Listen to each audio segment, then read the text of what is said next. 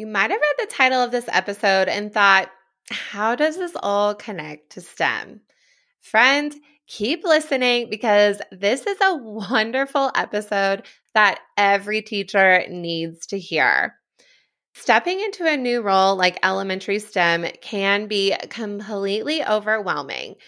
A lot of you, like me, come from a classroom of your own, 25 plus students, and then you're in a role where you are teaching all the students in the school with little to no curriculum, all of these fancy tools, and you are just go, go, go all day. Well, the guest on my episode today completely understands that. Today, I am speaking with Jen Rafferty from The Empowered Educator. The way that she talks about mindset as a teacher, different types of stress, and setting up boundaries is so beautiful and encouraging. You definitely want to listen to the end and also take notes because she has wonderful explanations with all the topics that we are going to be talking about today. That is really going to help with your overall well-being as a STEM teacher, a teacher in general, and really in life. Educator, author, and international public speaker, Jen Rafferty started as a middle school music teacher for 15 years in Central New York. She is known for bringing her energy, humor, and expertise in her presentations while inspiring educators to stay connected to their why. Jen is a certified emotional intelligence practitioner and is currently pursuing her PhD in educational psychology. Since its inception, The Empowered Educator has reached teachers and school leaders all over the world. Jen has been featured in a variety of platforms and is also the host of the podcast Take Notes with Jen Rafferty, which is rated in the top 3% of podcasts globally. Jen's insatiable curiosity continues to make the Empowered Educator programs relevant and reflective of the most up-to-date research in mindset, leadership, and cognitive neuroscience. She is committed to inspiring teachers and school leaders to discover their voice and maintain a healthy longevity throughout their careers. Welcome to the Elementary STEM Coach Podcast, a show that'll help you with lesson ideas, systems, and actionable tips to apply to your classroom. I am your host, Naomi Meredith, a former classroom teacher turned current STEM teacher and coach. With over a decade of experience teaching and a master's degree in STEM leadership, I am here to coach you throughout the year to help you gain back more time to create innovative experiences for your students. Grab your earbuds and let's get started. Well, thank you, Jen, so much for being here today. I'm so glad that we connected. I feel like your background in education, I know you're going to explain this a bit more, but what your background is in education and teaching and what you're doing now really have a great pairing for our STEM teacher audience. And so if you wouldn't mind introducing yourself and how your teaching experience led to where you are today, I'm really excited to hear more of your story. Yeah, great. Thank you so much for having me. I'd love to share it. So I began my career as a music teacher in Central New York, and that was really the only thing that I thought I wanted to do my whole entire life. I felt it was really more like a calling than a choice for me to be in the classroom and specifically teach music. And a lot of that had to do with my experiences in the classroom and what I was really taught by my music teachers. And I wanted to share that with other people. And so I loved what I did. I was mostly a middle school choir teacher, 7th grade general music. I taught a little bit of high school modern band. I created a whole modern band program, and we can get into how and why of that if you'd like to in a little bit. And then I wrote a book and was published in December of 2019 about being a music teacher. And, you know, a lot of teachers have read it who are not music teachers, kind of just, exchange the word STEM or art or, science in there, and it's relevant for you too. And it was awesome because I was excited to share my work with new teachers. I was planning on doing some book talks. And then, of course, in 2020, none of that happened. And we were all, kind of forced to pivot in a really big way. And part of that transition for me personally was also I had decided to get a divorce from my husband. And the same weekend the world shut down was the same weekend that I had moved out of my house with my two kids who were 5 and 7 at the time. So it was an incredibly big weekend for all of us. And there was some extra special sauce that we were kind of dealing with in my house as well. And singing in and of itself became really dangerous, right? I mean, remember, we didn't know anything about COVID, and singing killed people. That's what we were told. And so the whole being of the whole identity, I guess is a different way to say this, the whole identity I'd created for myself around not just being a teacher, but being a musician, being a wife, the way I was mothering my children, all of it changed that very same weekend. And so while there was a lot of crying and releasing and processing, it was also an incredible opportunity for me to really think about, well, what did I want to do in this world? What kind of impact do I want to make? And how can I do that maybe in a slightly different way? So lots of things happened in the next few months after that. But the highlights were, I decided to take a semester off, or what I thought would be a semester off from school, to homeschool my own 2 children. I started my PhD in educational psychology. I became certified as emotional intelligence practitioner and really dove into the work of mindset myself, because I was on my own healing journey and figuring out how I wanted to kind of proceed with my life. And I decided that I wanted to do something a little bit different while still very much being involved in education. So I resigned from my teaching job in 2021 and started my business, which is Empowered Educator, which now I work with teachers and school leaders and focus on the social and emotional well-being of all of the adults in schools. And it's been wonderful to pivot in this way. I talk with teachers who are not just in the Encore classes that I used to before. I do that also, especially those people who know that I've worked with Encore classes kind of have me work with them also. But now I really get to highlight and underscore the needs of the adults in these spaces so we can better show up for our kids and really make the impact that we say that we want to make. Oh, totally. I mean, that's a huge transition. I mean, you had a very, very big transition, big monumental. I mean, even leaving teaching alone is huge, COVID, and then all the things just happen at once for you. But I mean, even for us as the audience listening, coming in from the classroom into a STEM role is a big transition. So just transitions in general are a big deal, even for adults. We always think about for the students that a transition's hard for them, but then as adults, it's a lot of work as well. So that's really awesome that through your experiences, and you obviously love teaching, you still love education, but that's just brought you to where you are today. And it is important for all the adults in the building. We just give so much. And it's just so hands-on with teaching. And so we just have to remember how we need to take a step back as well as adults and take care of ourselves, like you said, to make sure that we can make a greater impact on our students. So I love that it all linked together. And for high school and middle school, that's a lot. There's some teachers here who actually teach K-8. Can you imagine K-8? All the children. That's a big transition. Sure is. Yes, it is, for sure. So with the middle school, just a little side question. Out of your middle school experience, what is your favorite grade when it comes to 6, 7, 8? Oh, I just love middle school. 6, 7, or to me, that whole age group is my jam. I mean, yeah. I will tell you, when I first got into the classroom, that was my first job. Middle school general music. 7th grade general music was the gig. And I had a choir also, but I had more sections of general music. And that class is not something that you are very well prepared for coming out of college. And the thing is, I went through my undergrad and everyone was like, "You're doing great, Jen. You're natural. You're so good at this. You got this." And I had all of this beautiful confidence about what I was going to be able to do in my classroom. And when I got there, I was really mad. I was so mad because I felt so unprepared and I didn't understand why. And a lot of it had to do with the fact that I actually didn't know who my kids were, because especially in middle school, these kids are going through profound changes.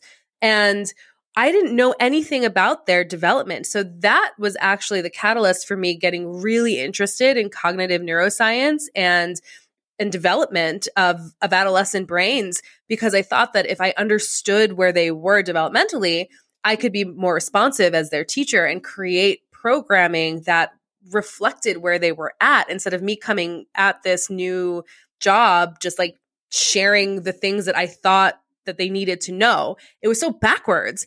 And I think those conversations are happening now more and more. But, back then it just wasn't what we were taught or told. So I've been really interested in brains and cognitive development my whole career. So when I started my PhD, it was kind of a natural progression, and now my research is a little bit more official. But I just love that age group. It is like the last best chance for these kids to really get on board with something that they're really excited about. They're creating their own identities. They are moving through physical changes, emotional changes, social changes, psychological changes. And it's silly, and I just loved everything about it. And if you can be a catalyst in your own schools for change to make sure that we can be responsive to these kids, the better everyone's experience is going to be. Oh man, if you can teach middle school, and you obviously loved it, you can teach anything. Right? Middle school is not my thing. Oh my gosh. When I taught in the classroom for 6 years before getting into STEM. So I taught second grade for 2 years, third grade for 4. And fifth grade to me was a big jump. I'm all, oh my gosh, this is pretty hard. And fifth graders in the spring, I'm all, whoa, they're a whole other animal. But yeah. I felt the same way like you. I mean, I didn't originally go to college to be a STEM teacher, and most of us haven't. So like you, I'm like, oh, this is what we're going to do. And then coming into it, it's super overwhelming. It's not what you think. And then on top of that, you have the lesson plans, getting to know your students, like you said. I mean, you had a ton of students, and then getting to know cognitively and developmentally a whole range of students. So middle school is its own beast. And like you said, forming their identities, but then even thinking about a little kindergartner, it's their first experience in school. And so how can you meet their needs? Like, we don't pee our pants, but we do in kindergarten. And then you have fifth graders who are growing and changing as well. So it's a huge jump, and it's super overwhelming. So when you're stepping into a new role like this, what are some ways that you think that we could prevent overwhelm? Especially, it's just so much during the day. It's just a lot. Do you have any strategies for that? Yeah, it is a lot. It is a lot. And I think there's a couple of things here. I think the first piece is, the expectations that you are putting on yourself is something that we just need to take a look at. Because oftentimes when we step into a new role, we want to be able to put our best foot forward. We want to be able to show that, we can do this, we're capable, we are worthy of filling this role, we're intelligent enough.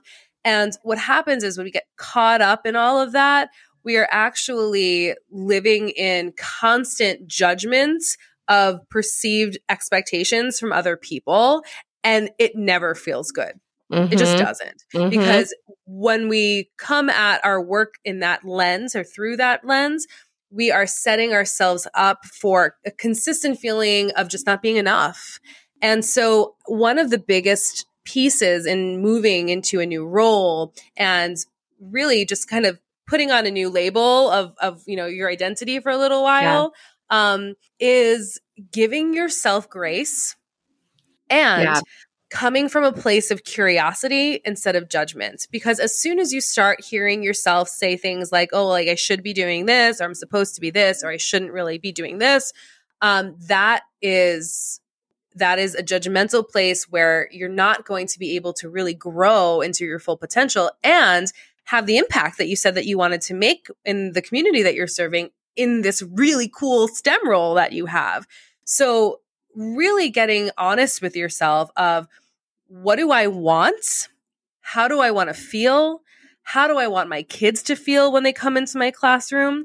And let that lead. It's so easy to get caught up in the weeds of all of the how and like the stuff.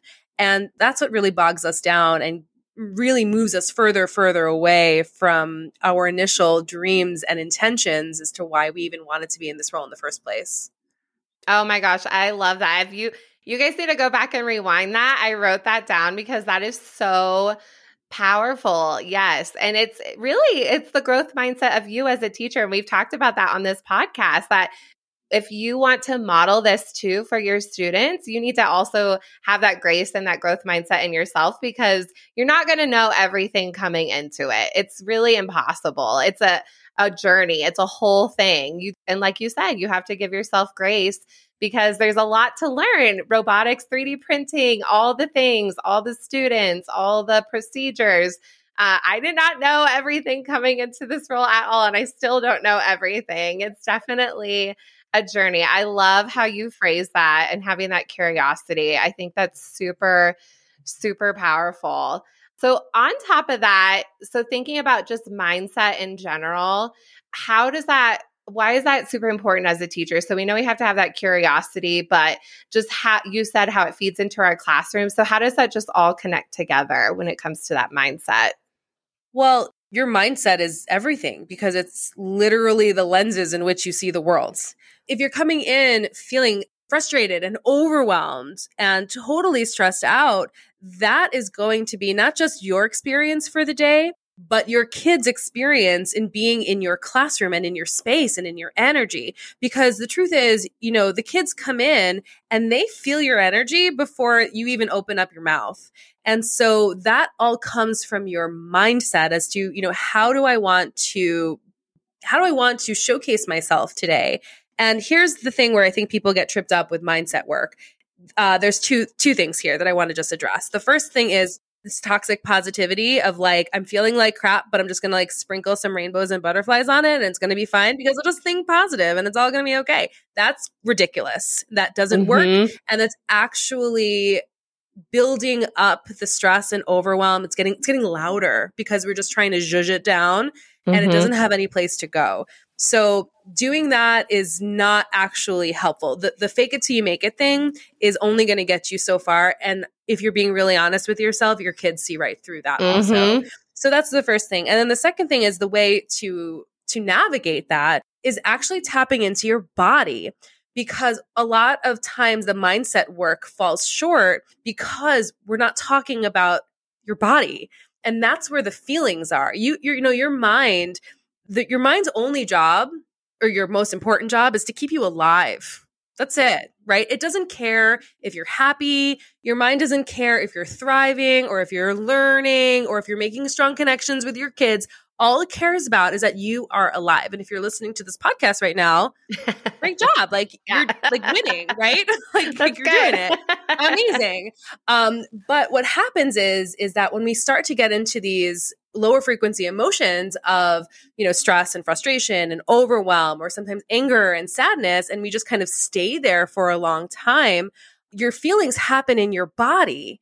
And your thoughts happen in your mind, which means that you actually need to process some of these feelings physically and do things with your body. So this could be like going for a walk or going for a run. It could be shaking it out. It could be doing some deep breathing to get you back into a place of nervous system regulation. Because again, if your mind and your nervous system, kind of going to use them interchangeably, thinks that you are unsafe and going to die, you actually can't perform the way you want to. So we need to create that safety for your nervous system. Be like, hey, brain, I know you're looking out for me and I really appreciate this, but all I'm doing right now is teaching a new lesson. So I see you, I love you, but I got this. And then regulate physically in your body. And then that's how you can continue to move forward. So why is mindset important? You are the co-regulator in your classroom, and you are the one that your kids are going to be looking to and actually feeling to know that it's safe for them to learn. Yeah, I totally agree with that. It's super high stress. We actually had a staff meeting at my school, and it was kind of similar to what you're talking about, but just taking care of yourself. Very pared down, like 20, 30-minute thing. But just really for myself, really recognizing in this STEM role, it is super high stress in its own way because kids are feeding through 5-minute transitions, if that. And you're just always on that top stress level all day. And I can physically feel it in my body. And it's like running a birthday party 6 times. I talk about that on here. It's like being the cool aunt. You just have to like get it all hyped up. You have a new group of kids. So definitely taking that step back, like lunch, decompress, all of that. going on walks. I walk my little dog, Frederick, listen to other podcasts, sometimes my own before the episode airs. But you're so right, because it's just like high energy all the time. And then if you just don't have a way to release it, it's going to pick back up again and you're going to burn out for sure. Yeah. And I know you talk about burnout with all of the things you talk about. So we don't want to burn out. No. And the thing is, you want to maintain a healthy longevity in this career, and you don't want to get to the point, and we all know teachers like this who are counting the days till Friday and counting the years towards retirement because we're just, we're so burnt out. And that's not a narrative that's sustainable. And that's not how we maintain a high standard of education for our kids either. They deserve better, and you deserve better. But I do want to say something too, because of what you said about being on and like the cool aunt and the birthday party, because there's something here that's really important. Not all stress is bad stress. Yeah, right. That's true. When you are on, right. When you are like turned on, right. Even right now, like I'm not chilling right now. I'm having this beautiful conversation with you to, really get some juicy nuggets from the two of us about really important things in education. Like that requires a certain amount of cortisol, which is the stress hormone, to run through my body so I can actually show up and do the thing. And being that role, which you were just talking about, and showing up does require a certain amount of adrenaline. It requires a certain amount of stress. However, it's the context and the consistency and the levels and being really aware of how it feels in your body, because good stress that gets you up and does things makes you feel good, right? I'm a singer. Every time I get on stage and perform, that's good stress. I show up, but I definitely need to release afterwards. Either, I'm not actually a runner, but I will dance it out, right? I will shake. I will do some breathing if I need to, sometimes just punch a punching bag sometimes to just get out some energy. That also has to happen. Stress doesn't always have to be bad or negative. The difference is really being cognizant of what it feels like in your body, because if it's feeling constricted, then that's the stuff that we really want to work through in a different way. Or if it's feeling expansive, then that's the good stuff. And we still need to release it, but there's just a little bit of a different experience with that kind of stress. I love that explanation. I think that's really good to point that out for people and what they're feeling. So when you're in your classroom, what kind of stress are you feeling? And really recognizing that and take a step back and then reassess. So you had great strategies of releasing it. Are there other, just in this type of role and teaching in general, just do you have any productivity tips? I can't say that word. Didn't have enough coffee today. Productivity tips, boundaries, or even just strategies, just keeping that mindset, regulating the stress, any other things that you would recommend? Sure. I think we can talk about boundaries a little bit. I think especially as an encore teacher, it can be really easy to be very agreeable to everybody all the time, right? It's like, oh, can I just like borrow the 3D printer for this one little thing that I'm doing? And you're like, okay, sure. I don't want to say no because I want to like maintain a good relationship with this teacher, right? Or like, oh, can I just get those markers that, mine ran out? Can I have them?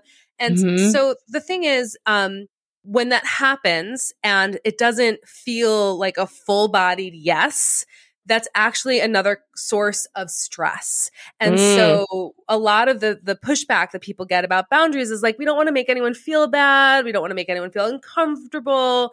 We don't want to make waves. And a lot of these also come from teachers. If you identify as a woman, like that is another layer to all of this too.